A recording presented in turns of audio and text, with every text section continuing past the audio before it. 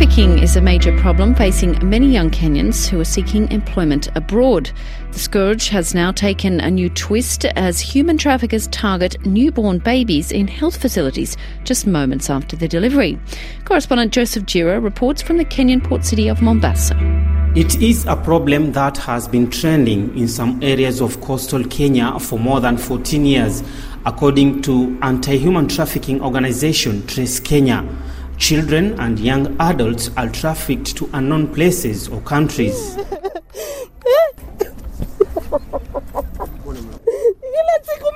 I met Victoria Zubeida in the Jomvu area of Mombasa, Kenya. Her face is covered with tears after learning that her 3-day-old baby disappeared at a local health facility just a few minutes after being discharged from the hospital.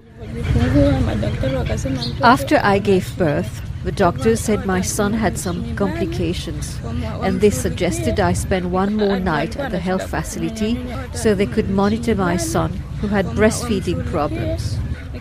The next day, my neighbors asked the doctors if I could be discharged, but they said the baby's temperature was still high and I will only be discharged if the baby is okay.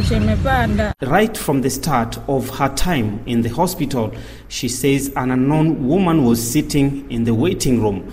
After being discharged, this woman offered to carry her baby from the hospital to the bus station since Victoria was carrying luggage and her husband was not around at the moment. But the woman disappeared within minutes with the baby. David Muya, Victoria's husband, says the act was well planned by the unknown woman who will likely traffic his baby. I heard the woman came to the hospital at 4 p.m. pretending to be pregnant. She sat on the bed opposite my wife. The doctors did not provide any documents to my wife to sign for a hospital discharge. I was supposed to sign for that. Instead, what I see is that they sent away my wife as part of this well-planned deal. Other forms of trafficking involve recruiting agents. Winnie Juma, a 31-year-old lady from Mombasa who was a victim of human trafficking, says she met a traveling agent who promised her a better job in the Middle East with a better salary. She says at first she was promised to work as an air hostess for a certain airline, but she was shocked to learn that instead she will be working as a housemaid. I met a friend in Mombasa who introduced me to a recruiting agent for the Middle East. I told him I was interested in a cabin crew job, even though I hadn't received any training. He said it wasn't a problem and that someone would train me at the Mombasa airport.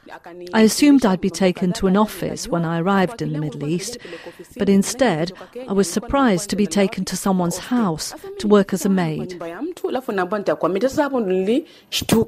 According to Trace Kenya, an organization that fights human trafficking in Kenya, human trafficking along the coast has been active for many years because it is a tourism hub.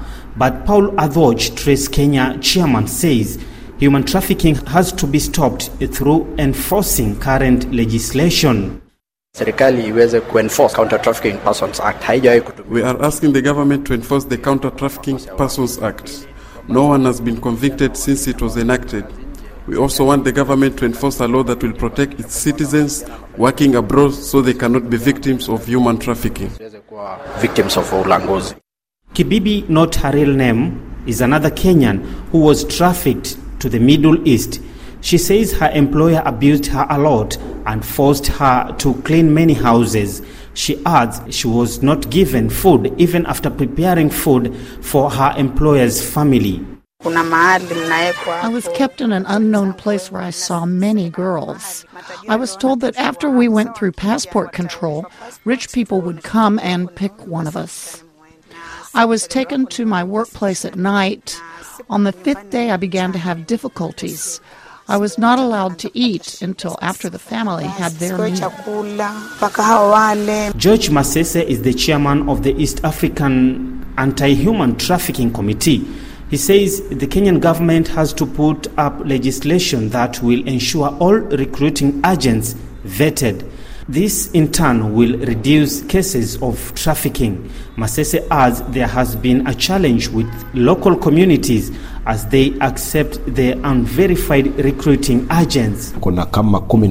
We have so far vetted 17 recruiting agent companies in Kenya, but when you ask Kenyans about the company which funded his or her travel abroad, you'll find that it is one that has not been registered and is using a different name. Once the company registers about 10 people and receives 1 million shillings, it disappears. Winnie Juma, who we heard from earlier, says she advises people not to seek employment in the Middle East unless there is a real contract signed by the employer through agents authorized by the government. Unemployment has been a major factor driving many Kenyans to seek employment abroad, says Janet Mirobi, a women activist in Mombasa Coast.